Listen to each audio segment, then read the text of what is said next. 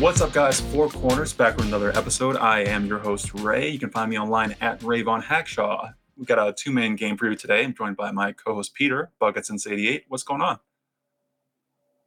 What's up, Ray? It's a bittersweet time for me right now because It's usually spring, March and is that's when it my gets my hot. favorite. March is my favorite month of the year. It's March Madness, Selection Sunday. Happy Selection Sunday to everybody out there. Hmm. Unfortunately, my favorite basketball team will not be dancing this year, but so I'm happy about that it's March. But this is a Nuggets podcast, and the Nuggets That's are not okay. really dancing right now either. They're sort of Who's your pounding. Who's your favorite team? Maybe I want to talk about something else. Who's your team? That's not getting into the dance. CU men's basketball. They finished the game Ah, over 500, so Well, we got a good recruiting class coming in. But that's good. That's good. I'm excited for that. That'll be nice for them. I'm kind of something I'm excited about right now is that it's kind of spring. There are some signs. There's some little tidbits of information that I've been receiving that winter might be on its way out. I do a lot of walks, as people know. I am someone who is one with dogs, and prairie dogs actually are out and about and coming out of their holes and yelling at me that I'm imposing on their space. So I think that's a good sign. And just generally hasn't snowed, knock on wood, in the last week or two.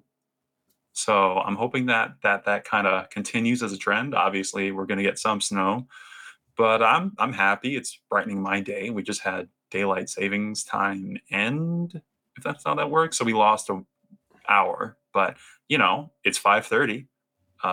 The sun's still do you shining. do I you appreciate feed the that. prairie dogs?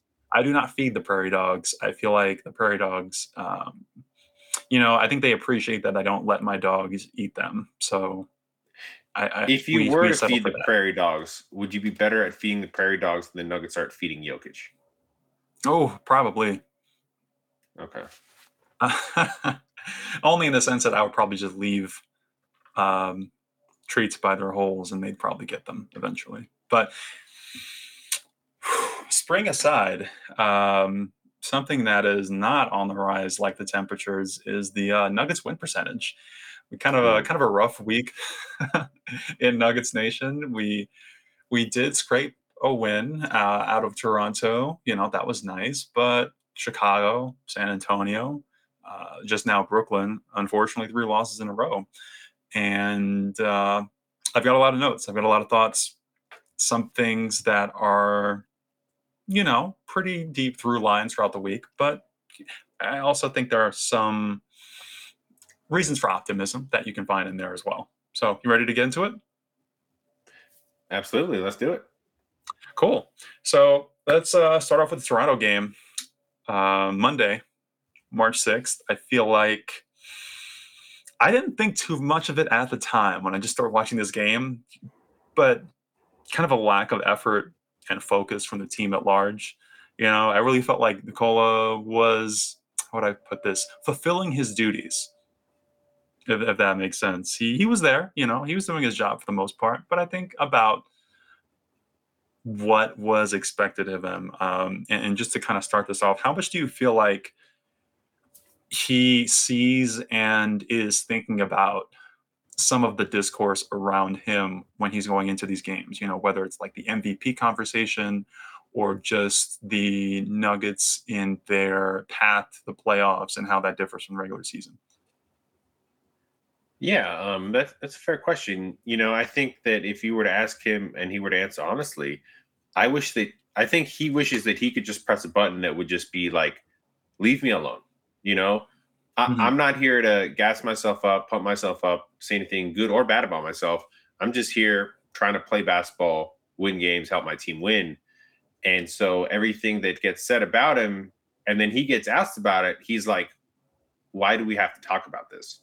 I still think there's a part of him that just like doesn't understand why the American media cares so much about this sensational foreign basketball player and how he acts and how he interacts and the beats and rhythms to his drum that he and his music that he plays to, because it's different than what we've seen before.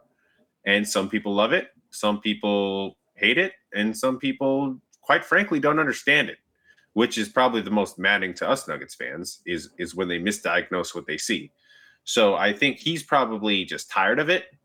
But I think if we're being honest, like he does a pretty good job of blocking out the noise a lot better than some athletes do, right? So, Yeah. you know, Yeah, I mean, he's never really on social media for the most part. I feel like he's mostly focused on himself and his family and his friends and the people he's in community with. So I think that's a great point.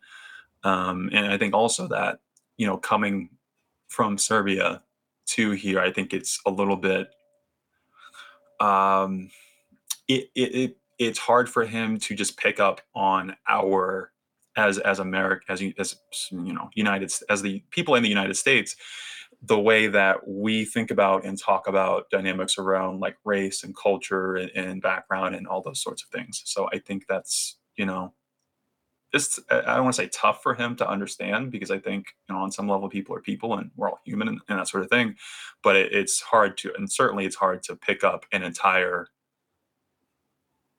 100 years long conversation over the course of a few months when you're really just here to play basketball and do that sort of thing. So I think that that's his well, job and for the Ray, most I part. think you know what I think another part of it is. I think Hmm. he's pretty emotionally mature in that he's not going to get rattled by what somebody in the media says about him or even other players that kind of neg him.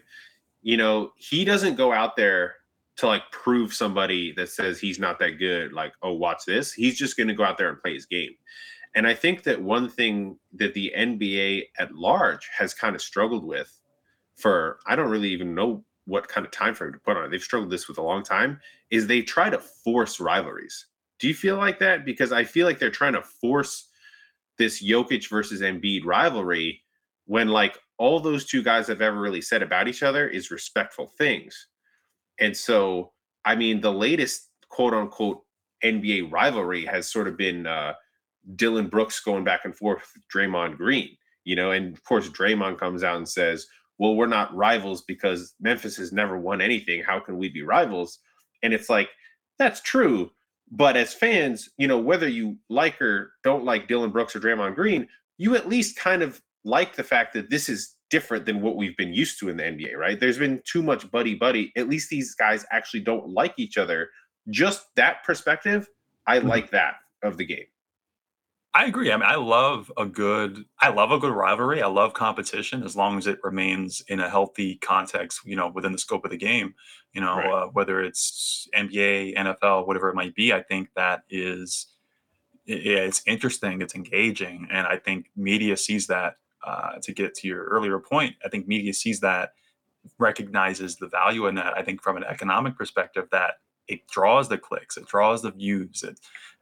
Nobody knows what it means, but it's provocative. It gets the people going, and that Right. all that is really valuable for them. And for anyone who wants to be a prominent figure in media, especially on the national level, I think how much people hate you is honestly the fastest path that you can take. Shout out to Skip Bayless to success and finding relevance and getting that next contract. Not for players, I mean for media members. I think that that's one of the big draws for them. Yeah, So Ray, I think I got to give a shout out to Ryan Rosillo on this. He's definitely not listening to our podcast, but a couple months ago he said he did a little rant about he's like, Nuggets fans, get ready. Everybody's going to start piling on your team. And he's like, this is a good thing. So I yeah. actually thought about that quote this week and it made me feel a little better because it's like, yeah, everything is getting picked apart, right? And we Hmm. we do it enough our own. Isn't that kind of funny how human psychology works? It's like you're allowed to be mad at your own family in a way. And I know like sports fans, diehards, we get to way into this. Like obviously you and I don't have a relationship with anybody like inside the Nuggets organization, but we view it as like our family. And so we're like Our criticizing community. and but it's like out of love. We want these guys to get better and do well. But then when we hear people that haven't really been watching the team come in and say stuff, we're like, get off my lawn. Yeah, I think it's like how valid are these criticisms and where are they coming from and how like well thought out is it? I think is a Yeah. big difference in that. And anytime, you can look at other fan bases in the way that anytime a team becomes popular, um, becomes more relevant and you start to gain that following, your fan base grows, and you get also, I think, internally within the community, the more people there are, the more conflict and the wider the variety of people is. When you're only winning 7 games, 12 games, 30 games, 35 games, how many people really care? And of those people that do care, they're probably going to be pretty passionate, pretty invested, pretty engaged, in depth in the team. When you get the casuals, that's cool because you're recognizing that you're rising to prominence in a way that's amazing and awesome. But I think it also comes with a lot of, for lack of a better term, toxicity, just in how the team gets talked about and discussed and all that sort of thing. So, um, So wait, Ray, I have something to add on there. I was mhm. looking up some stats earlier, and I saw some stats that really surprised me. They didn't shock me, but I was a little disappointed. So the Nuggets are ninth in the league in home attendance, um, which is good. I mean, pretty much everybody ahead of them is a big market team, uh, so that's good. And obviously, some of this has to do with like how big your arena is. But what was more interesting that I wanted to look up was road attendance, right? How many times are fans in other cities going to watch your team play? And I figured, well, the Nuggets have a two-time MVP. They got MPJ and Jamal and Gordon, who dunks a lot. I'm sure people want to watch this team play, right? Get, Mm, guess where you think the Nuggets rank in road attendance? I'm gonna say like 15th, something like that. Like I was watching, just watching the Spurs game. That wasn't a full game. I think there's limits to like the amount of attention that, yeah, and it's like a personality thing. Does Denver have a bright and shiny personality that everyone's loving and talking about, and who is big and boisterous in the way that some guys are? I don't know if they have that. So, but I'm curious what the actual number is. They were 28th. Oh, I was too generous. I was too generous. I would love Okay. 15th, but yeah, apparently the Nuggets just are not resonating right now. I think a large part of that is, one, West Coast team, Hmm. two, by NBA standards, small market team, and three, our superstar just doesn't do commercials or, media that he doesn't have to. So I guess that just kind of proves that when you're talking about actually going to an NBA game, it's still mostly casuals, right? It's still mostly people that want to go watch LeBron. They want to go watch KD. And then what I'm guessing is on the nights that the top like 6, 7 players in the league aren't in town, it's either a weekend game or they're going to like it's cheaper because they're playing a bad team. The Nuggets are kind of in that Right. weird territory of like, it's not going to be a discounted game because they're not a bad team, but a lot of people just don't care about Jokic. And he doesn't do the cool. If you're not super into basketball and looking to pick apart a game and look through film and be like, oh, he does these amazing little detail oriented things, he's not, he's not dunking on people in that way. He's not, Kobe in the way that he is like a dead eye, just in your face shooter, just going at somebody repeatedly and doing the things that I think the NBA loves to see on highlights. That's one of the things I wonder is like how often is he on those highlight reels for games and just the little things that he does, because he is like really good at the 8 foot floater, and I don't think Right. that's it's not the flashy thing. So Well, and another thing that I really noticed going to a game in person was that opposing fans really don't like Jokic. I mean, I'm sure that there's a level of respect for his game, but mhm. you remember once you're in person how physical basketball still is. And Jokic is bullying people nonstop, right? It's hard Yeah, to see it on the TV, but like those back down plays, he's putting 260 or whatever pounds he is just bodying guys, and that's tough. And when he just backs you down 8 feet and makes a little flip shot, it's kind of demoralizing. So, and people don't want to respect that. right. While there's a reason Jokic has all these scars on his arms, it's that what can you do when you get put in that position? Your people are flailing, they're trying to do something. And for, I think in the same way that people look at Giannis in the way that he dominates the game physically, that they had that back and forth to him and James Harden. We're like, oh, you're not actually good at basketball. You just do these certain things, and then that's just like it's just not the same as what other superstars do. Well, I think Jokic is kind of a similar thing where he's not doing things that are super ridiculous. He's not Steph, shooting 40-foot threes, things like Yeah. that. It's just a really polished, really effective sort of thing. And that's not necessarily the draw for people.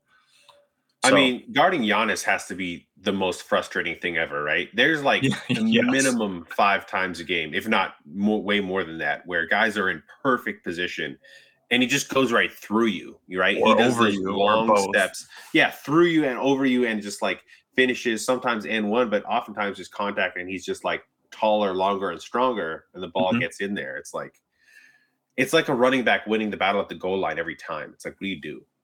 Yeah, like he's the Jerome Bettis. That's Yeah. I don't like the Steelers. I don't like the That's kind of Steelers. I'm a Ravens fan, disrespectful to Giannis, but but I like it.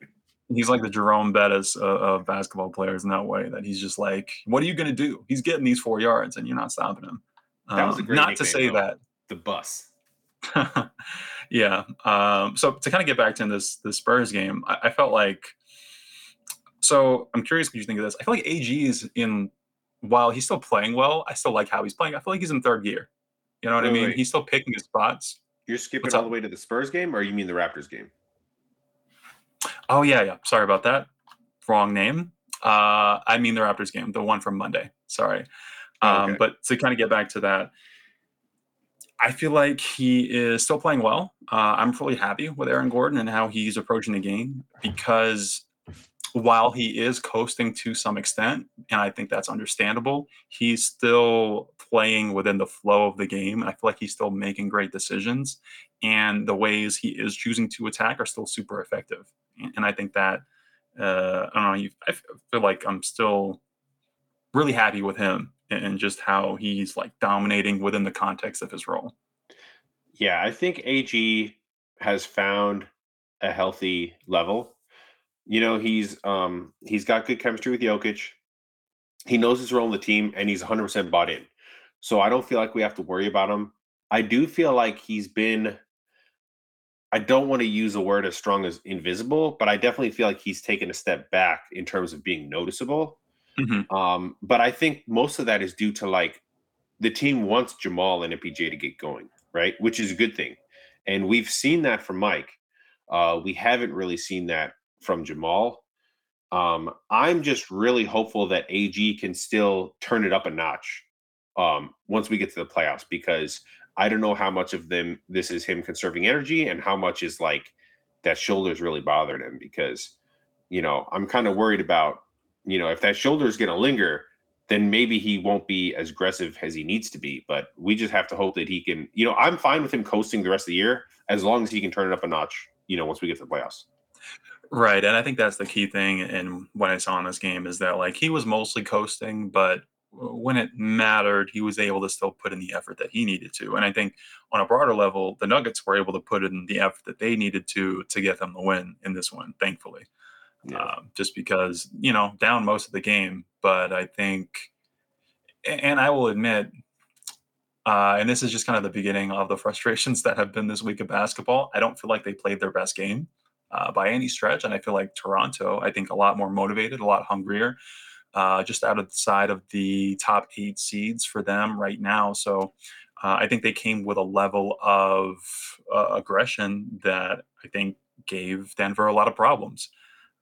But thankfully, Denver is so much more talented than Toronto, more or Well, less. the Raptors always play us tough, right? I mean, they got so much length and athleticism. The thing that we luck out against the Raptors is they don't really have a whole lot of guys that can shoot, right? Outside of Van Vliet, who had a good game. I kind of felt like, he's been having a down He had a year. great game. Yeah, he's been having a down year, and him having a good shooting night is what kept him in it, honestly. So the Raptors have been a big disappointment this year across the NBA. But if they added more shooting, then they'd be a more legit team. Yeah, yeah, and I think for Denver, I just felt like there's just a lot less like certain, a lot slower decisions, and you know, I think a number of the role players were fine. I thought Jeff Green was fine. I thought Thomas Bryant, Reggie Jackson, relative to what you expect from those guys, KCP, still good. I think they were okay for the most part outside of, I think, and this is kind of going to be a through line for the week. I think Bruce Brown is having some difficulties. I think not just with his confidence, but well, yes, with his confidence, but moreover with where and how he's getting his shots in the offense. I think since the All Star break and just the way the team is formed right now, he's not getting the easy looks. And I don't want to say he needs easy looks, but he's this player who has so much utility, right? He's a great defender. He, for his size, a pretty good rebounder, a good shooter on catch and shoots. And when you give him the opportunity to make clean cuts off ball and run out after stops and that sort of thing, he can do really well for you. But I think he's been challenged this week to create a lot more for himself and for others for various reasons. And I think he's struggling with that, where his most comfortable go to in that context is his floater. And it's hard. It is really hard to live as an NBA player unless you're one of the greats at this particular shot on floaters. And I think that's kind of, for me, where his struggles with confidence are coming from. Yeah, I think he's definitely in a slump right now. The whole team's kind of in a slump. That's what's so interesting about basketball, right? It's like you can talk about individual players playing well or not Hmm. playing well, and sometimes it's like the whole team is just kind of in a funk or Yeah. not feeling it or whatever.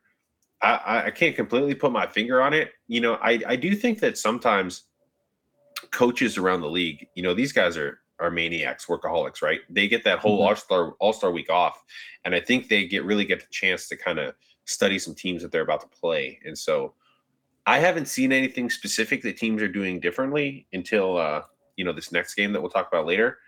But Bruce is definitely a guy who's like he's good at the things he's good at, but then if you take away option A, he's not a great improviser, right? So early in the season, he was playing well off Jokic because he's so good at cutting and getting out in transition, but he was finishing a lot better early in the year, I feel like. So I haven't noticed him like I don't think he has tired legs or anything. I think guys have maybe like seen how he's being used a little more and Hmm. seeing like, hey, we just got to make sure we get back. Don't let this guy get free, Runs at the one basket. on zero. Yeah. Contest everything and don't foul. And there's been some questionable calls, but it seems like for the most part, if guys are just going straight up, the NBA is not really calling that. So if you run into a guy and he's straight up, verticality, Bruce is Hmm. only 6'4". Early in the season, there were a lot of times where he was making a lot of tough finishes, and I wasn't really ready for it. I was like, wow, this guy's pretty good at finishing. So, sometimes law averages, maybe that just, isn't really working out for him. And then the 3-point shooting is also falling off a little bit. So, he's slumping, but he's still being aggressive. I don't think he's lost confidence completely, maybe a tiny bit, but Mike Malone still trusts him. He's still playing hard. I'm confident that he can play well again. Yeah. Yeah, for sure. I kind of want to jump to the Bulls game because a lot of my notes from this week are more through lines throughout the week that I see similar things throughout the games. Okay. I feel like in this one, after that last game, Denver bounces back a little bit in the first quarter where they start off really fast, and maybe you can say Chicago started slow, but they get out to an early lead, and then we see starting the second quarter this unit where Reggie Jackson, Jamal Murray, Bruce Brown start second together inexplicably, as much as all those three players are guards, and you would think that this would be better, not great ball movement between them. I feel like I don't want to say it's poor. It's hard to say what it is. I mean, is it poor decision making on their part? Are they just being set up to struggle in a certain way? I'm not sure, but one thing I can say is that this particular combination or combinations along these lines, I think throughout this week have been somewhat of an albatross on the Nuggets sort of quality of life and how they defend and the kind of looks that they're able to get to and just in general. So, I mean, it's kind of our third week with Reggie Jackson. How do you feel like it's going so far? I think that he is still trying to figure out his place. Um, I feel like he's really taken a step back the last few games in terms of not hunting his shot as much, which is okay as long as you're still getting good shots of the offense. And it's really just been a mixed bag. I mean, he's hit a few shots, but I think it just takes a while. Like when you're with a bunch of new guys, it can take time to build chemistry. And so I don't know what he's been told from the coaches. Like when he goes in the game, do they say, "Hey, you run the show," or is it just like whoever gets the ball, you or Jamal figure it out? Like, I mean, okay, Well, I know the coaches aren't saying figure it out, but you I get what mean, I'm saying. It's like, what would you tell him in these scenarios? I mean, I would tell him play your game, be aggressive, try to get downhill, get to the basket, and find the big of the pick and roll. But we saw one interesting thing. Thomas Bryant, he's been up and down, and then today he doesn't play in the game. So I have no idea if that is Malone losing confidence in Thomas Bryant or if it's just the matchup, the Nets going kind of small and him thinking, I think Vlatko's the better option here. So good to see Vlatko healthy again. He was obviously Hmm. really rusty today because that's another note I had. Like, I know you're going to hate this because it's like letting him off the hook, but make or miss league, Vlatko had 3 wide open threes in the first quarter. He bricked all of them. He's been good this year. He Yeah. makes a couple of those, Nuggets win the game. So, sometimes, it's not screwing up the play at the end of the game. Sometimes it's just you had some open looks and you couldn't knock them down.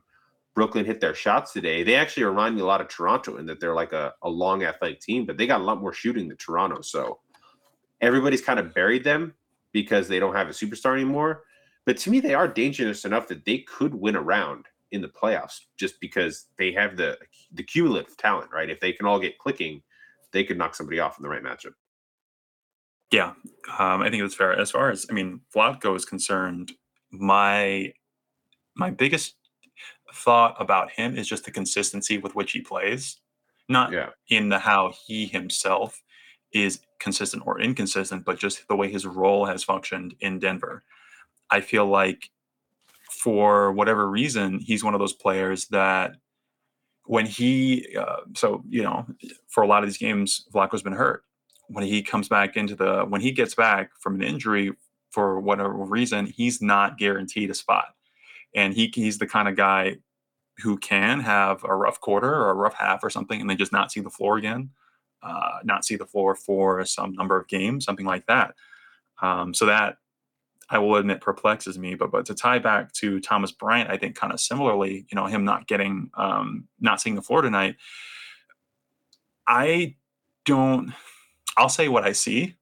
I don't know what Malone thinks of this, but I'm losing faith not in Thomas Bryant, but in Denver's ability to get Thomas the ball. Yeah. And I feel like the emblematic moment of this for me was in the Bulls game in the second quarter. One play, Jamal and Thomas run a pick and roll, and Thomas is open. There's a window. Jamal tries to get him the ball. He throws it behind his back. Unfortunately, the pass kind of ends up being behind Thomas in such a way that he gets stolen. It's a turnover. That sucks. A couple possessions later, Reggie Jackson, similar situation, trying to get Thomas the ball in the pick and roll. They run the pick and roll. It's effective. Thomas has a window. Reggie throws the ball, bounce passes, hits Thomas in the knees, and it was so close to each other that it kind of killed their momentum in such a way that I think slowly started to unravel Denver's confidence in each other and their trust in each other, to the point that I think they go away from the pick and roll, especially when Thomas Bryant is in the game, to some extent, just because it's not working and they're just losing faith in the action as a whole. So then you end up kind of in a situation where for Reggie, it's just like, okay, I'm just going to get my shot. And for Jamal, it's like, okay, I'm just going to get my shot. And I think that can work. Those guys can get hot. Reggie Jackson, I think he's a talented guy. He can, score with the best of them when he is on. Jamal Murray, I think, of course, is one of the best scorers in the game, just in terms of a one-on-one isolation, whatever quality the shot I'm going to hit. We've seen him make so many different kinds of difficult, off balance, highly contested, well defended shots.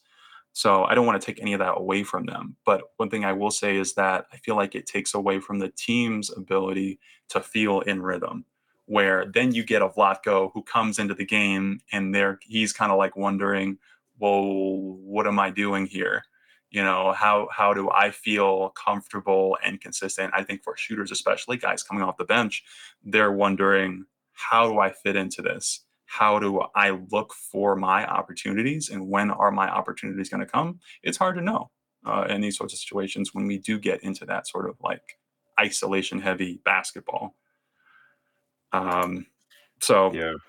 I described it as like a you got it offense. If you've ever been you playing Yep. pickup or something and you pass the ball to a guy and you might be open, you might not be open, you might cut, you might do something, but at the end of the day, that they're probably just going to put up the shot. So you kind of just you got it. And I just saw that a lot in this game. Different I mean, actions. Jeff Green, I think especially recognizes he's a veteran. He's been through a lot. He sees that other players are probably going to shoot this ball. He doesn't run as hard off of his next sort of like off ball screen or thing like that. yeah, I mean, I just don't know why we haven't seen Michael Porter staggered with the second unit yet, because to me, I think he needs more shots.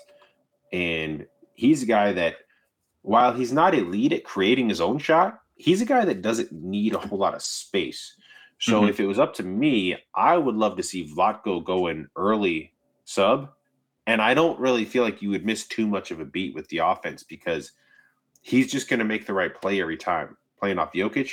And then you can bring MPJ back to hopefully help the bench score, and do things that way. It just seems like, he really liked playing with Bones.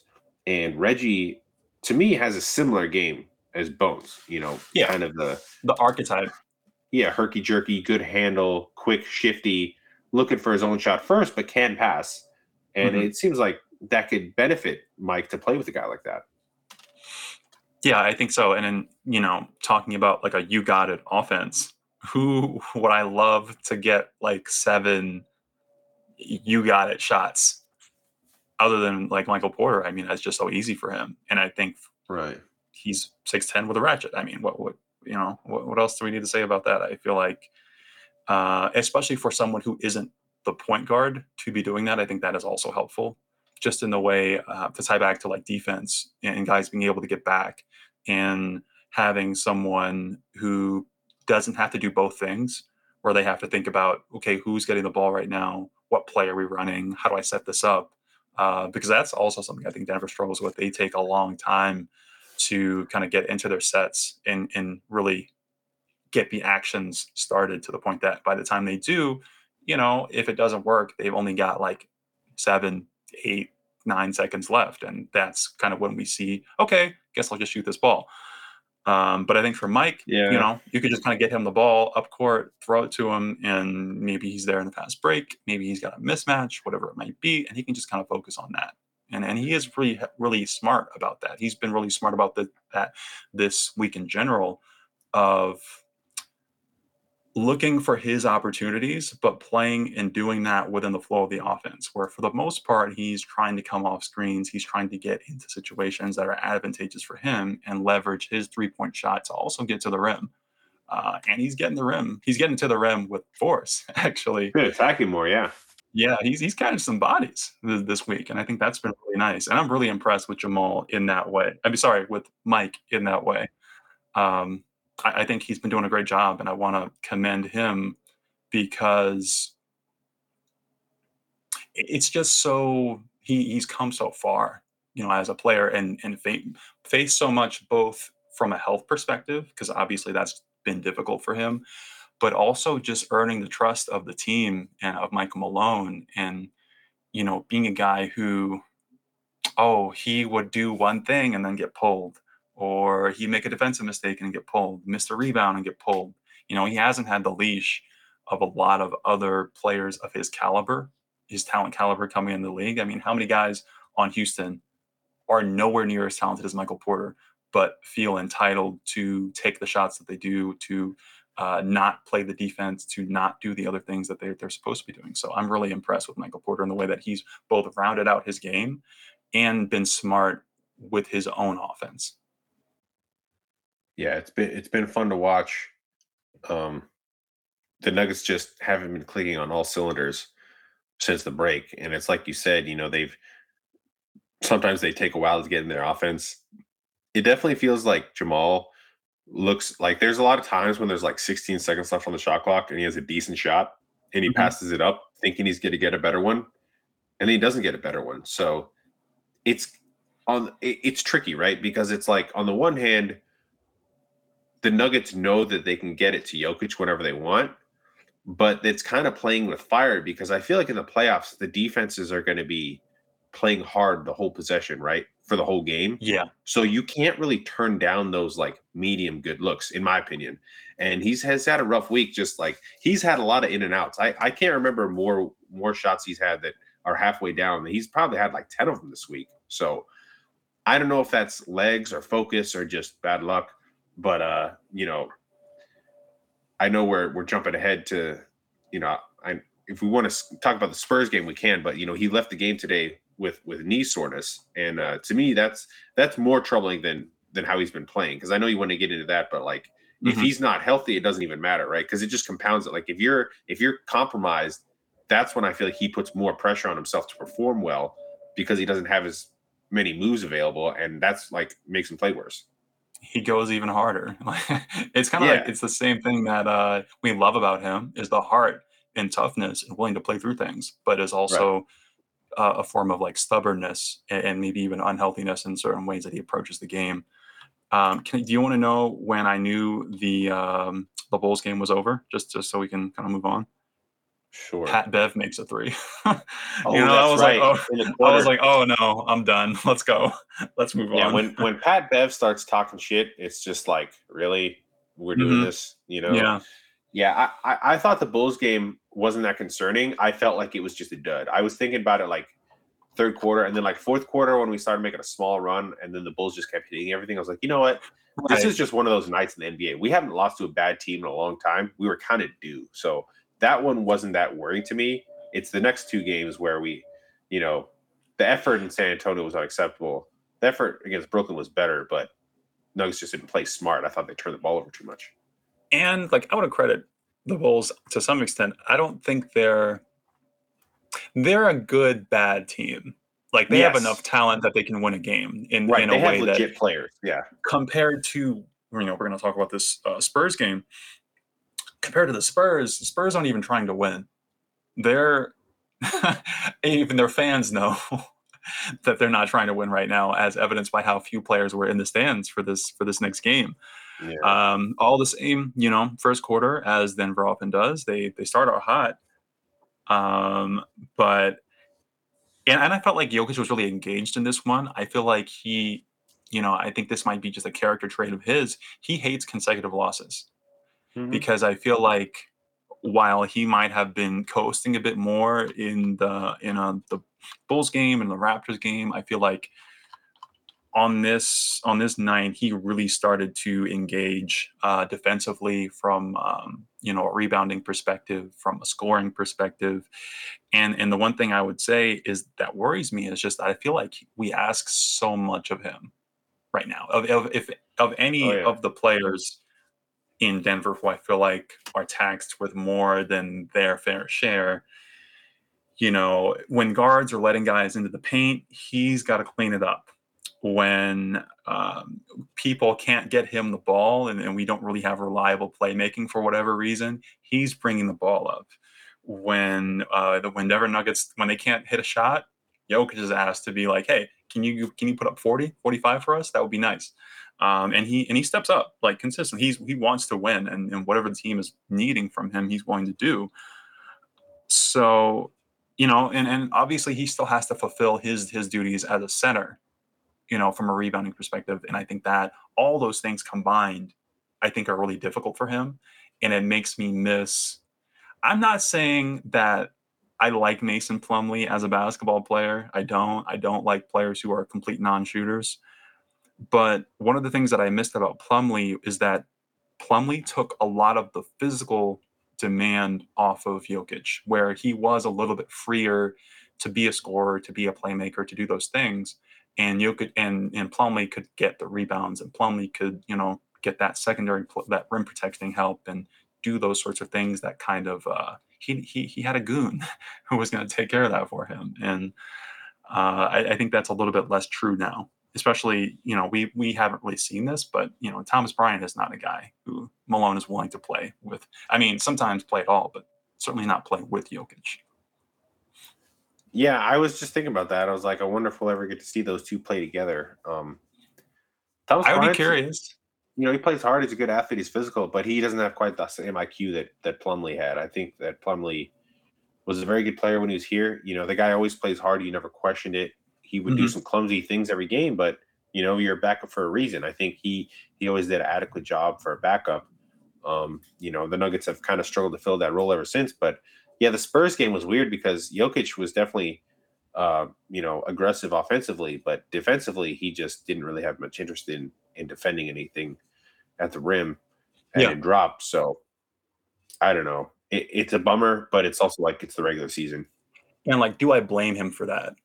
I guess is my point. All that, all that is to say, do I blame him for not always being the most engaged defensively? I honestly don't. Do I blame him for always feeling like, there are going to be nights where like he sees that we're up 5, up 10. He's like, okay, I don't need to shoot right now. I honestly don't blame him, just because we ask so much of him that I think it's only fair and necessary for him, thinking about the season, not just in one game, but in 82 games and Yeah. playoffs, as something that he has to um, manage himself through with the minute totals that he plays and the amount of work he has to do.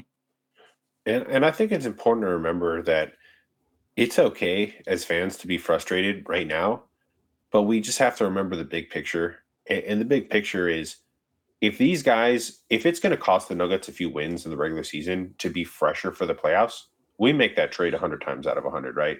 Like we don't actually want to be going balls to the wall right now. Yeah, I mean, I think the Nuggets, despite all these losses this week, even are still like 4 or 5 games up on the second seed, Memphis Right. The Grizzlies. sky is not falling. I mean, if the sky is falling for Denver, what is happening in Memphis? I mean, that has to be Armageddon. If this right now, this year is the sky falling. So Yeah, I I guess do. Steven Adams is out until the playoffs now. Yeah, yeah, and so not having Ja, having some of the losses that they've had in terms of personnel, I think it's tough, and just in their team dynamic, just in the relationships that you feel like might be fraying. I think that's a lot more serious for me Yeah. than it might be for than whatever Denver is struggling with. Where it's to me, all the things that I would talk about today that I'm critical of for Denver, I think are on some level solvable. Um, Hey, I got one random thing I wanted to ask you before we move on to the most recent game. mhm. Doug McDermott was on fire for the Spurs.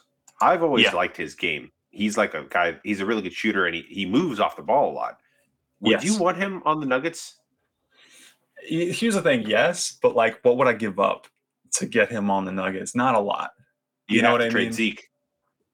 Okay, only because Zeke's barely here, but also Zeke's barely here, in my opinion, because he is asked to do things that he shouldn't be being asked to do. Hmm. And I think I do value Zeke's defense, and I think in a playoff setting, Zeke is also a great shooter, and I might value his defense and shooting more than I do Doug's shooting. One thing I will say though is Doug did a great job defensively on Michael Porter for the most part, Yeah. in my opinion, because he is a shooter and he recognizes that in Mike and kind of understands the Right. ways in which a shooter wants to be comfortable. And I think, credit It's to like a Doug. mirror in a way, right? Like you know what you're guarding because you know all the tricks yourself. Exactly. It's like I'm gonna make a video game comparison. I know, Peter, you probably don't do this, but if you play Smash, Super Smash Brothers, and you main the same character as somebody else, you already know all their moves. You know Hmm. their moves that you know where they're comfortable, you know where they're uncomfortable. And I think um, Doug McDermott, did a great job. I want to commend him for that. The last thing I will say about the actually two things. I think we got to talk about Mike catching a body and Zach Collins. I feel like Oh yeah, left-handed too.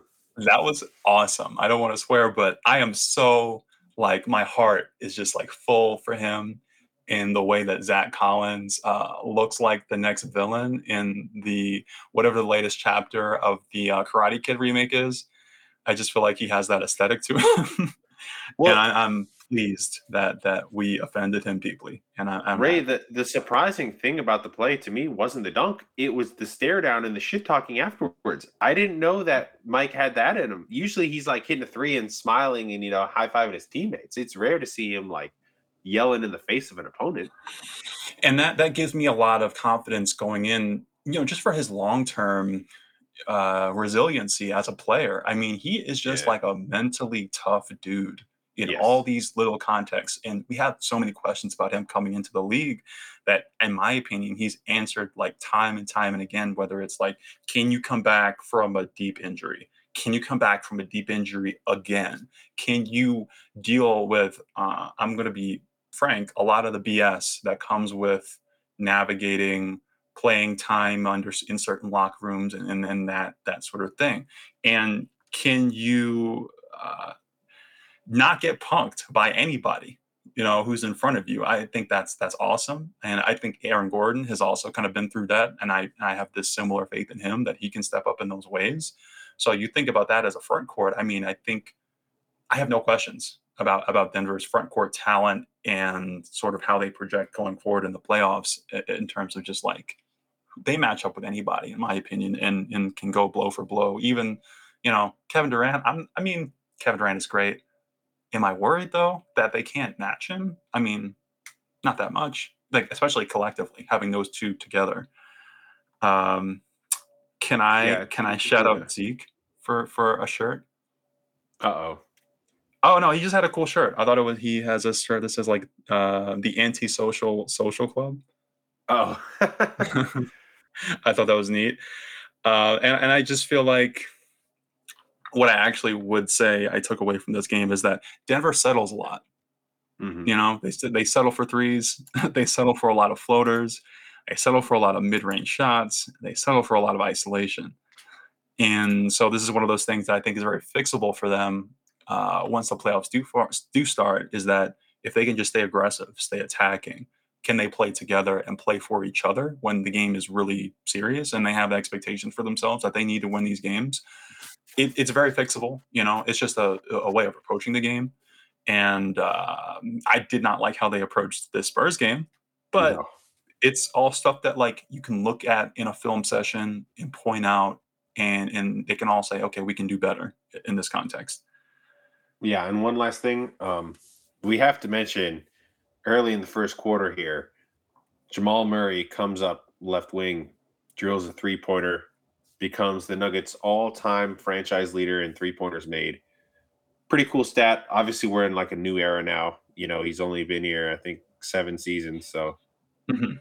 not super duper long, but not short either. Not an insignificant record. A record that he'll probably extend for quite some time, and pretty cool. It is cool, and for me, it's a marker of just how long we've been like in this sort of Era. generation. Yeah, this Yeah. era. And so I feel like it almost marks like a transition of adulthood. Not these are all adults, these are all grown men playing basketball, but in the terms of an NBA career, that these are not like the spring chickens, the like immature young guys that were throwing pieces of candy at people, even though Jamal still throws candy at people on opening day back in 2013, 2014, 2015, those years. So I look Well, forward yeah. I to. mean, Ray, what's a bummer is, I was just thinking about this the other day. I was like, damn, Jokic is 28 years old. Like, that's Mhm, not old, but it's not young either. He's in right. his prime now.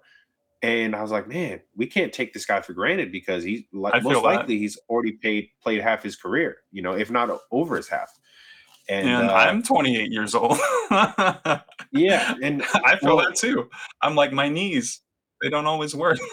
the other part of that is, when teams are young and upcoming, that's when everybody thinks it's fun. I'm talking about Mhm. like even the national media, they're like, oh, this Nuggets team, they got some nice young players, they're up and coming, and they're fun. Right. Everybody seemed to like us in the bubble. The next year was like supposed to be another step forward. And then we have the injuries, and it's like people almost kind of forgot about us. And now that we're back, it's like now we're getting hated on. Well, it's I don't think it's easy.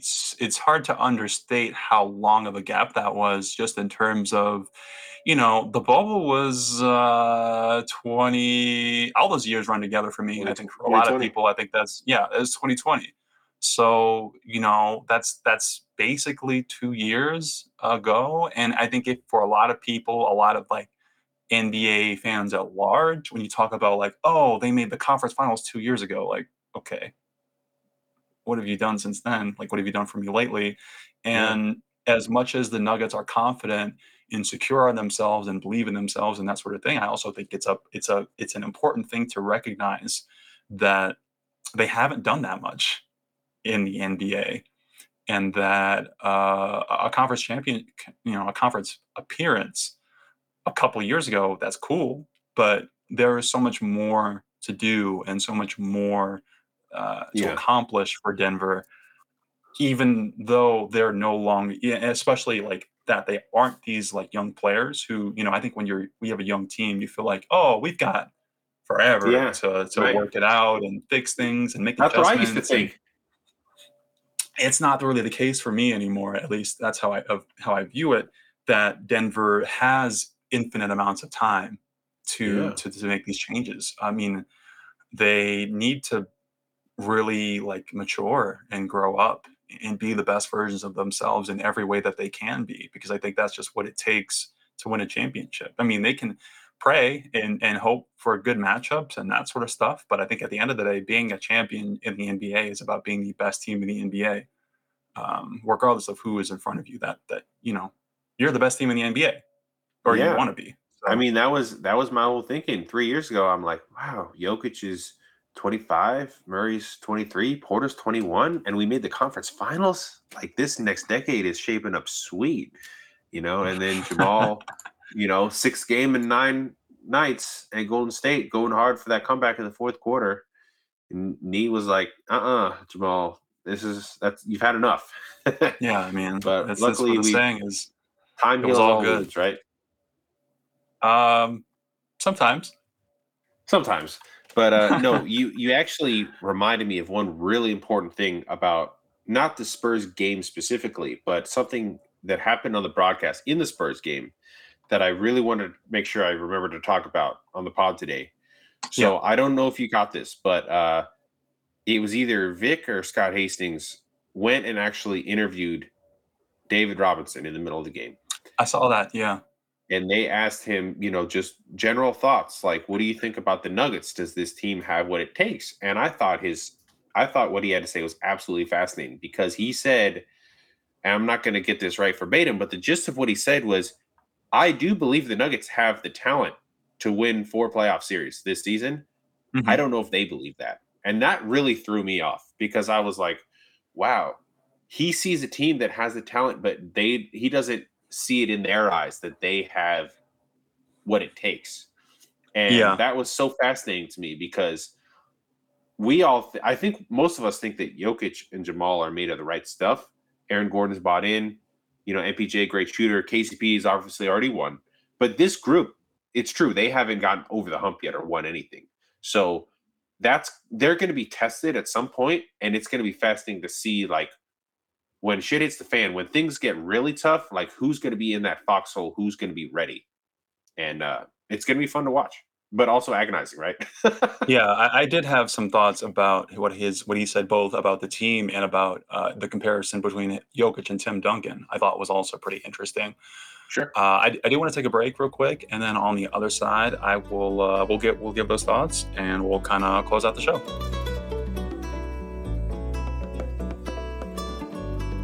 And we are back. So, just to kind of reiterate, so what was mentioned was that Tim Duncan and Nikola Jokic don't have that much in common. And I wanted to explore that idea just in general, because I think there is a context where that is somewhat true, somewhat not true. And I don't, Peter, I'm curious what you think of this. I think I'll start with like how they are similar, and I think it's in sort of their personalities.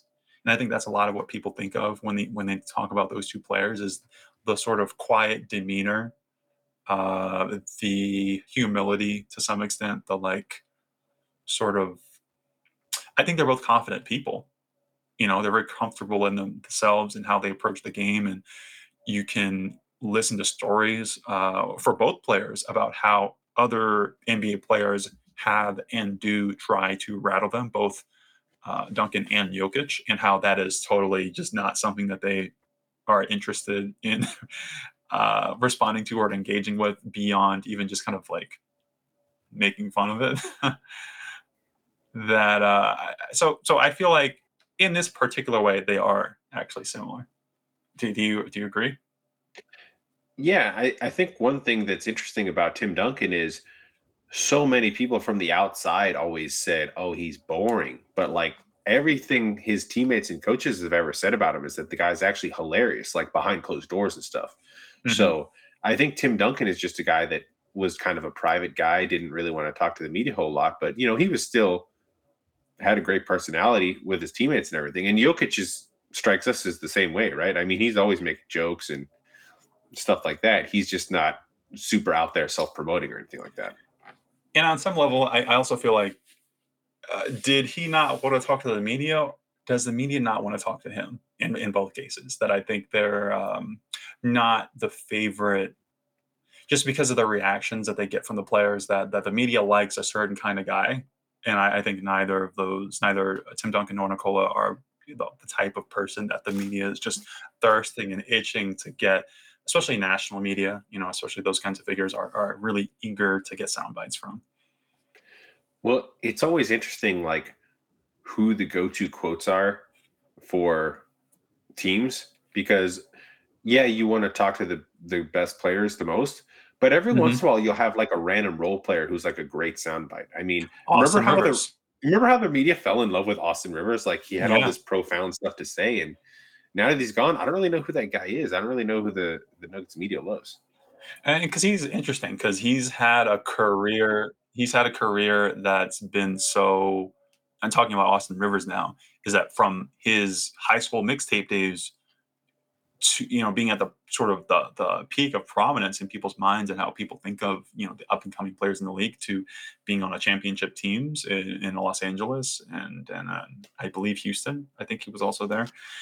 But And he loves and to talk. having He and loves he to talk. loves to He's got his talk. own podcast now. He's a good conversationalist on mic, and I think a lot of media members really appreciate the way that he is candid with them, just about a variety of different topics. And I think that makes for someone who they want to come back to. That he's going to be reliable. That you're not going to get.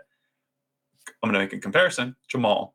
I feel like Jamal can sometimes be based on what I've heard. Uh, the things that get said publicly about Jamal and how he treats media, sometimes not always with the most seriousness. Right. And that's can be, I'm sure, for them somewhat frustrating. And you might not want to be super eager to go to him for Yeah. like, oh, I need a soundbite for this like article or what have you. So Austin Well, Rivers, super yeah. vocal guy. I think the thing that people liked about Rivers is he's a guy that was able to get over himself, right? We Hmm. talk about that in the NBA a lot, how He's been humble. everybody's going to have that breaking point of like, are you going to be able to change your ways and conform and stay in the league, or are you going to flush out and just get forgotten about like so many guys? And he's been honest about that and how he struggled and how he had to learn new things and try new ways. But I always like listening to his opinion on things because whether I agree or disagree, I know that he's always giving a genuine opinion. He's never a guy that's like just giving you a cliche answer, like, "Oh, is this what I'm supposed to say?" Like, because he's one of those guys that's been around the NBA his whole life, right? You know, his dad played Yeah. and then coached for forever. So Austin Rivers, like, he knows the game a lot better than some people because he's been in this life so long. Yeah, and not just the game, but even the business of it in a way that, I mean, he was traded by his father. That's some like that's some real life stuff. That's you've been through some things. But to tie it back into, I think Tim and Nicola, I think they both are these guys who they're going to give you kind of simple answers. They're not going to say too much. I think they are honest. I don't think they're dishonest, and I don't think they're approaching it disingenuously. But I also don't feel like they're the most loquacious people in that way, especially when talking to media. So I don't know if they've always flocked to them as as much as they haven't flocked to the media hasn't flocked to them, just in terms of like trying to get bites from them. So to talk about their level of how they are as players, I think Robinson really pointed out how they're very different. They're not that similar. I think that was his main point, and I actually kind of agree in that while they are very similar from a personality standpoint, they both play center in the NBA. They're both are probably Hall of Fame players. Their skill sets, and I think some of this is driven just by the way that they exist at different times in the league, but I think are just very different.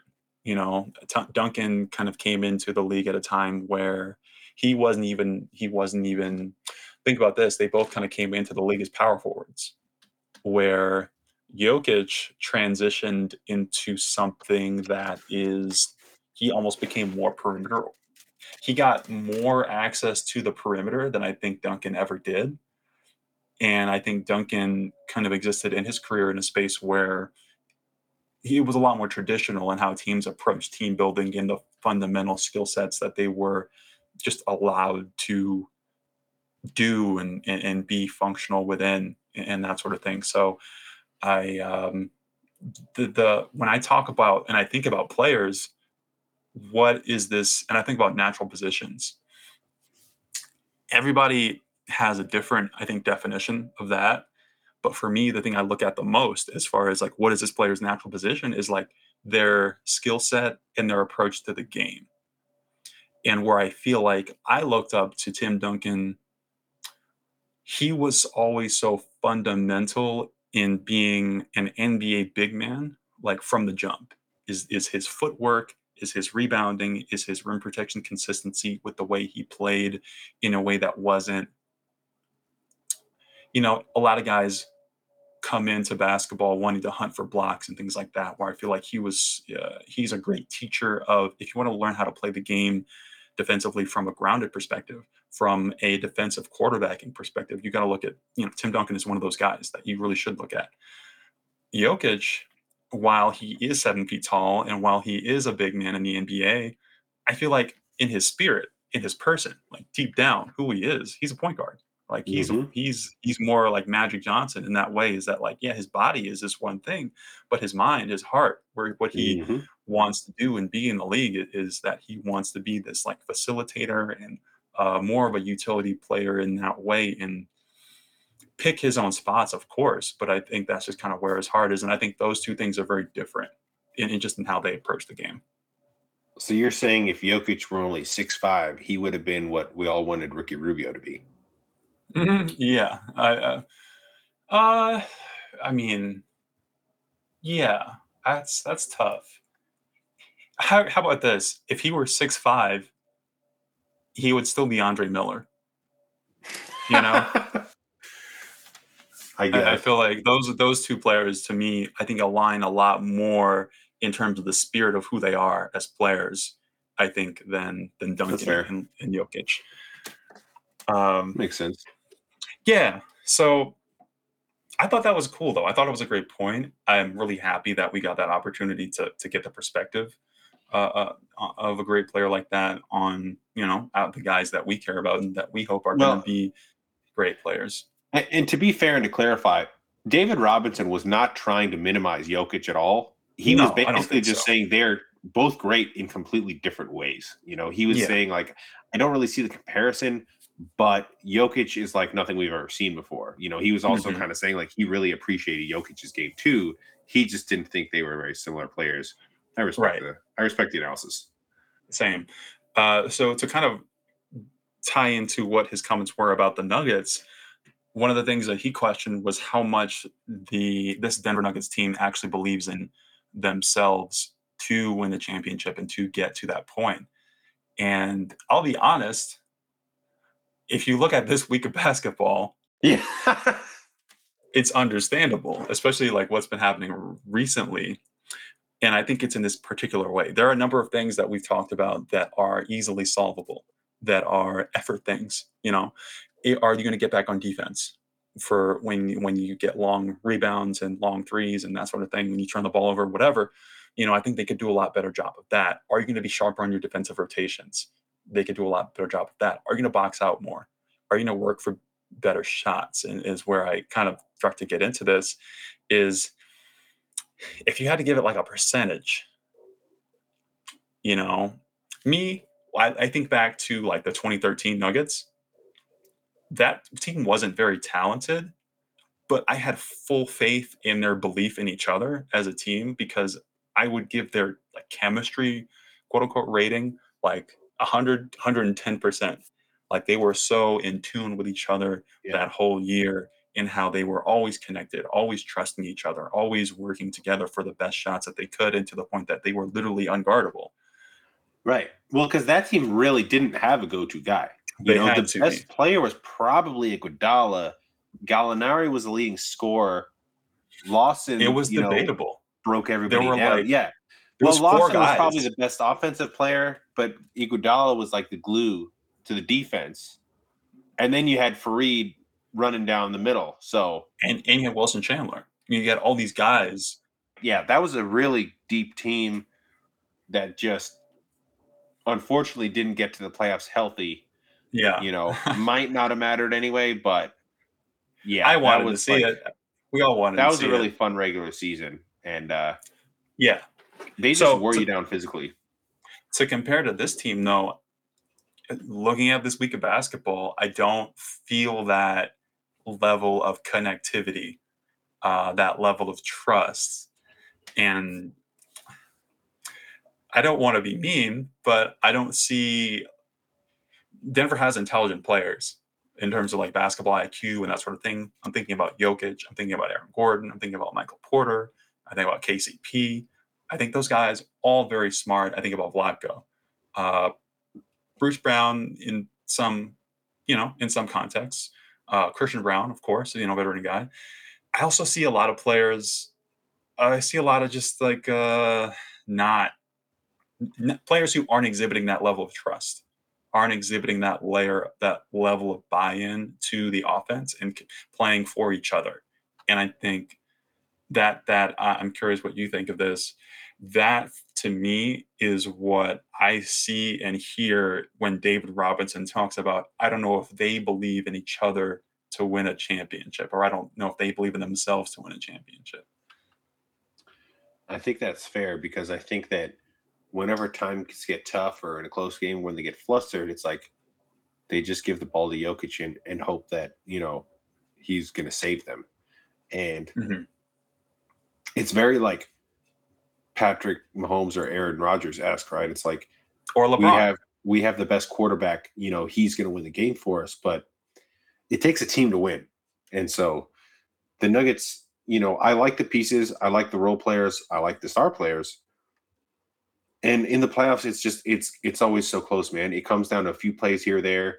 Mm-hmm. Our role players going to hit threes? Are they going to make the tough shots? I mean, it's so interesting when you talk to teams after the season about what went wrong or where they can improve. I always think about the Sixers have talked about like they need more tough guys, and then what do? They go out and they add PJ Tucker. So he's helped them to an extent. We'll see if that makes a difference for them in the playoffs. I don't know if this Nuggets team has a PJ Tucker. I think we kind of hope it's going to be Aaron Gordon. It's definitely not going to be Jeff Green. Um, Because there's going to be a team at some point, whether they're more talented than us or not, that's just going to try to beat the Nuggets up. Probably Memphis if we run into them.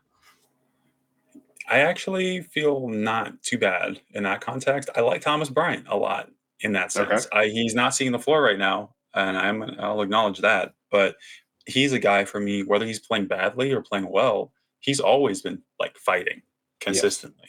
You know, He is and in the mix for rebounds. I have noticed that. He's gotten some. mhm. He's gotten on offensive glass a little bit. If there's a fight that breaks out on the court, I think Thomas Bryant is going to be. I'm not saying he's going to cause the fight or do something untoward, but I think who is going to have their teammates back. I think of him. I of course I think of Aaron Gordon, and honestly, based on this week, I kind of think of Michael Porter a little bit. I'm starting to put him in that category as a guy who might have that level of toughness that he's going to compete. Maybe he's not going to do it in the way that Steven Adams is a big physical dude. He's not pushing over Steven Adams, but I think he's going to like come back at people in a way that I think gives me a lot of faith for this playoff run. Yeah, for sure. And I think like the big difference right now to me between MPJ and Jamal is we were always looking for at the beginning of the season, like, when are they going to be back? And MPJ in the last few weeks, he's shown a fearlessness that I have not really seen out of him before, right? Mhm. The first half of the season, he was very cautious, getting his flow, getting in the rhythm, getting shots up. But now he's getting his shots, but he's also attacking. And Jamal, he's still shooting. I don't think Jamal is playing without confidence, but I don't think he's attacking quite as peak Jamal yet. So hopefully he can get enough rest and get his knee right and get to that point, because I'm just not seeing the full version of Jamal Murray that we've seen in the past. Yeah, I mean, I think about him. I think about Reggie Jackson also. I think about Bruce Brown sometimes in the way that those three guys for me aren't always engaging with contact. A lot of the times, the way they kind of are trying to find their shots are by going away from contact, whether it's Bruce Brown's floaters or Jamal's, fadeaways in the post, or Reggie Jackson's just trying to find open space first and foremost. And I think that can be valuable. That can be great, especially in tough moments where you really need an opportunity to get 2 points or 3 points or whatever it might be. But I think also when it comes to that level of physicality and competition and who is dominating a game from that perspective, I mean, I think you still need guys who are going to be willing to not just attack, but and be confident, but embrace contact Yeah. and challenge other defenses, because that's how you're going to draw fouls.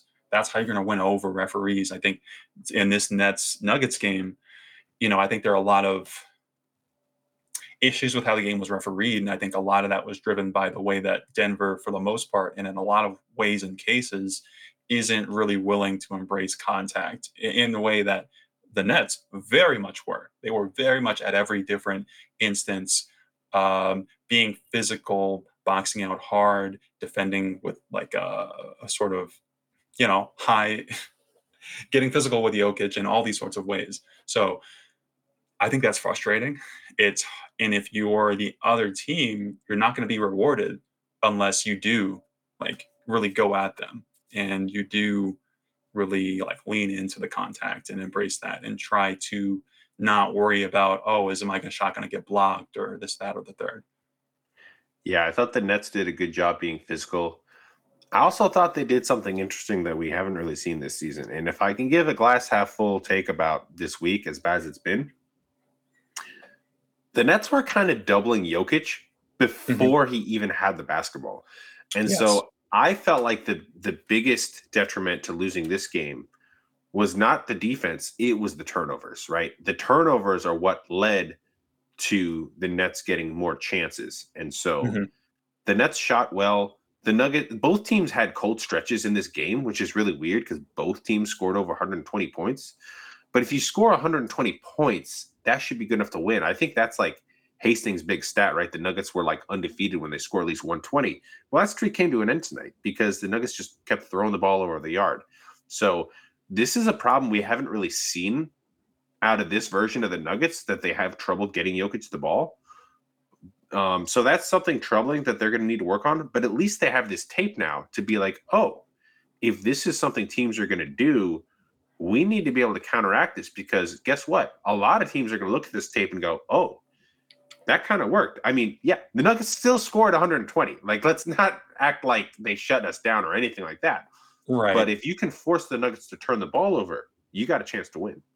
Because you're going to get a lot of opportunities from that. And sometimes it's Right. not even like explicit turnovers that I would see. It's forcing Denver to take bad shots, or Denver electing to take bad shots. But sometimes it's forcing Denver to take bad shots. Um, of course, it's also turnovers. It's also second chance points. I feel like the Nets killed Denver, or Denver killed themselves in terms of second chance opportunities to the other team. So I think these are some things that Denver can definitely look at the film, and work on those things. It's weird that that's the case. That ball control is an issue when they're playing these three guard lineups. You would think Mm. naturally that if you're going to play with three guards, you would have more ball control than normal. But I'm curious what you think of this. I feel like Denver's most responsible ball handlers are not their guards. It's obviously Jokic is number one for me. I would say Aaron Gordon is probably number two. I think that's a big part of why he works with that bench unit, is that he provides that in a way that a lot of, Reggie Jackson doesn't provide that. I think about Michael Porter in the way that he plays a really smart game in terms of cutting off ball, and even was making efforts to get Jokic the ball in this game. And I think about KCP, honestly, as a guy who very few players on this Nuggets team do I notice do specific things that make it easier to get Jokic the ball. One of them is thinking about the angle of entry. I'm sure you're kind of familiar with this, where if you try to get a big the ball from like the elbow, for example, it can be kind of tough because there's a lot more opportunity to get that ball from the way. So KCP is one of the few guys on this team who will take his time to go out to the wing, or even further towards the corner, to kind of make that entry pass. And I see him do a lot of those sorts of things. I see him protect the ball pretty well. He keeps his game pretty simple. You don't see him do, Right. flashy passes or unnecessary things like that. He Almost keeps it never. simple. And I really appreciate him for that. And I feel like that's like the thing. Those are the things that I hope that they work on down the stretch, that they could just make better decisions with the ball. And I think that would help them a lot in terms of punishing teams for going this small, in terms of punishing teams for over helping on Jokic, and sort of because I think otherwise, you can press Denver's perimeter players and sort of harass them into just being uncomfortable and kind of struggling. Maybe they get into their sets a little bit later and that sort of thing. So I Well, hope they go bigger. Also, yeah. to get to my final point, is that they can move away from the three guard lineups, and maybe you don't go. Can I fingers crossed? Can I get Mike at the two? Would Oof. that be crazy? Am I crazy? They played Jeff at the two sometimes last year, didn't they? They have in moment. Well, I think in the bubble in particular, they did a lot more of that because they had like very few I don't think guards Jeff in was on the general. team in the bubble, but He wasn't, but they were doing a lot more yeah, experimentation Grant with like, two times. That's right. yeah, Jeremy Grant at the two, with Bol at the three, that sort of thing. Um, in this game in particular, Christian Brown, I thought, had a great impact Mm-hmm. in the minutes and the stretches that he played in. I would love to see him get more opportunities as a two rather than a three. Not that he wasn't good, Yeah. but I think if Christian Brown can only play small forward, well, we saw what happened tonight. You have to take Michael Porter off the floor just to Yeah. get Bruce Brown on the floor, or Casey, like one of those two, KCP, Bruce Brown on the floor. And to me, that just makes no sense. Mike has done so much, done so well, sacrificed so much, been so mature, handled so much. To bench him in this context and then to lose the game, I think is just really painful. And I'm not going to sleep well if I'm being It was honest. very strange how the game played out, right? Because Jamal, leaves, not like specifically injured on a play that I saw, but was grabbing his leg and he didn't come back. So I thought Christian Brown was coming in to take those minutes. But then, yeah, Bruce Brown just stayed in the game too for MPJ. I mean, the Nuggets almost come back. So I didn't feel like I had a problem with it, but it I was kind of also did. weird because they asked Malone after the game, and he was like, "Everybody played bad in the third quarter." So, I mean, So why is he being singled out in that way? I don't know. I didn't understand it. Mike was still up on the bench cheering on his teammates. I Of think he's course. proven that he's a good teammate. He's not like a me first guy. Right. Um, but back to the passing issue though. One thing I noticed, I kind of felt like they were overpassing in the first half. Like there were some fast breaks where maybe they didn't have a great angle, but then they would pull it out, and then instead of take that three, they would like pass to the next guy cutting, and they turn it over a few times. Mhm. One thing that's like this is like a very nuanced weakness, but the Nuggets aren't great at running the fast break. I mean, we've seen this for a while, but I just feel like KCP and Bruce Brown both these guys that only have one speed. So if it's a 1-on-0, yeah, we're confident that they're going to dunk it. But when there's a guy like right with them, it's like 50-50 on whether they're going to finish, and they just don't have the ability to like slow down or have Be like a patient. a different type of, yeah, be patient. Like the guy that you're most confident on the break, if he gets the ball, is Aaron Gordon, right? Like he's Of mostly course. gonna be bigger than somebody and say, get out of my way. And most people are gonna make a business decision unless your name's Landry Shamet. Um, but yeah, Yeah. the, it's a bummer when you blow those layups. The one guy that I think is actually pretty good at it is Jamal, because he's usually driving under control. So he'll Mhm. either do the jump stop, pump fake, the guy flies by you, or he might be able to like get a reverse or get a shot up to where he can then get the rebound. It's rare that he like goes flying out of bounds and hopes the layup goes in. So Yeah. His general pace is slower. So yeah, and it's yeah. just the league is just different now because I'm only 34, but it's still weird to me like how guys will just stop at the 3-point line on a fast break and pull up. There was a couple that KCP had today. Mhm. He just wasn't hitting today. Oftentimes he makes those shots, so I'm still confident in him going forward. But the NBA just has so many more runs these days because there's less attack on the basket and more let's get the open three. Yeah. I think part of that is kind of the alternative in a lot of these situations. One example, or the big example, I would say, is the last possession that Denver had. Is that we're looking at a Bruce Brown, Nikola Jokic pick and roll. Bruce kind of gets into the lane, and rather than having that level of patience, he kind of puts up a floater, and it doesn't really go in, and it's just a low percentage shot. It's not very efficient. Bruce doesn't draw fouls on those shots because he's not embracing contact. And I think in a lot of cases, people would settle for a three instead of that. Not sorry, I say last. I mean second to last. But I think it was one of the pivotal, moments in the game. And for me, I'm okay with the three. But if they could cut out those sorts of low efficiency shots, I would appreciate that. Yeah. Yeah, I Yeah. mean, I'm overall a bad week.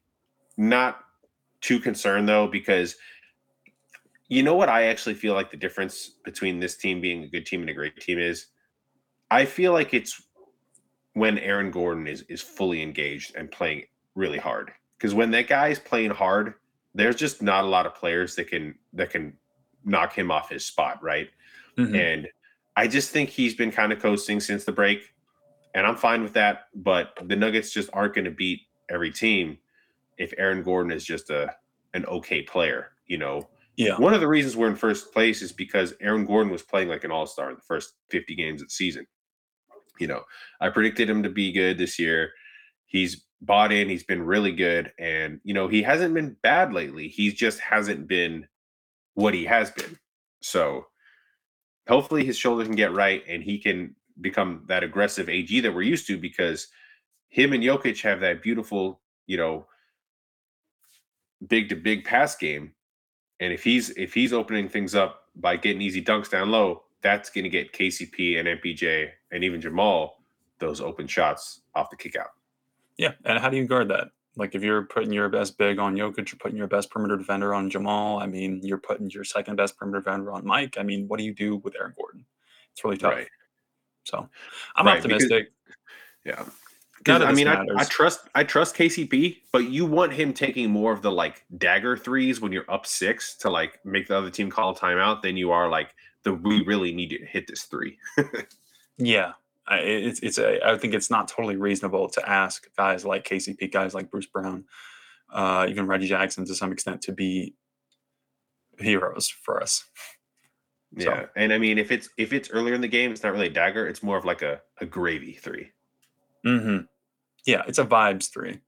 Yeah, Yeah, so I'm optimistic that they can make a lot of these different adjustments, and a lot of it is just better choices from Malone, from the players, that sort of thing. So hopefully next week is better than this, and I have more fun watching the games, and I have better notes.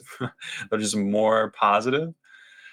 So yeah, we definitely appreciate you listening, and if you made it this far, you're definitely one of our favorite people in the world. We appreciate you. You can find me online at Ravon Hackshaw. You can find Peter at Buckets and 88, and you can find the pod at Four Quarter Pod online. We will talk to you next week, and as always, go Nuggets.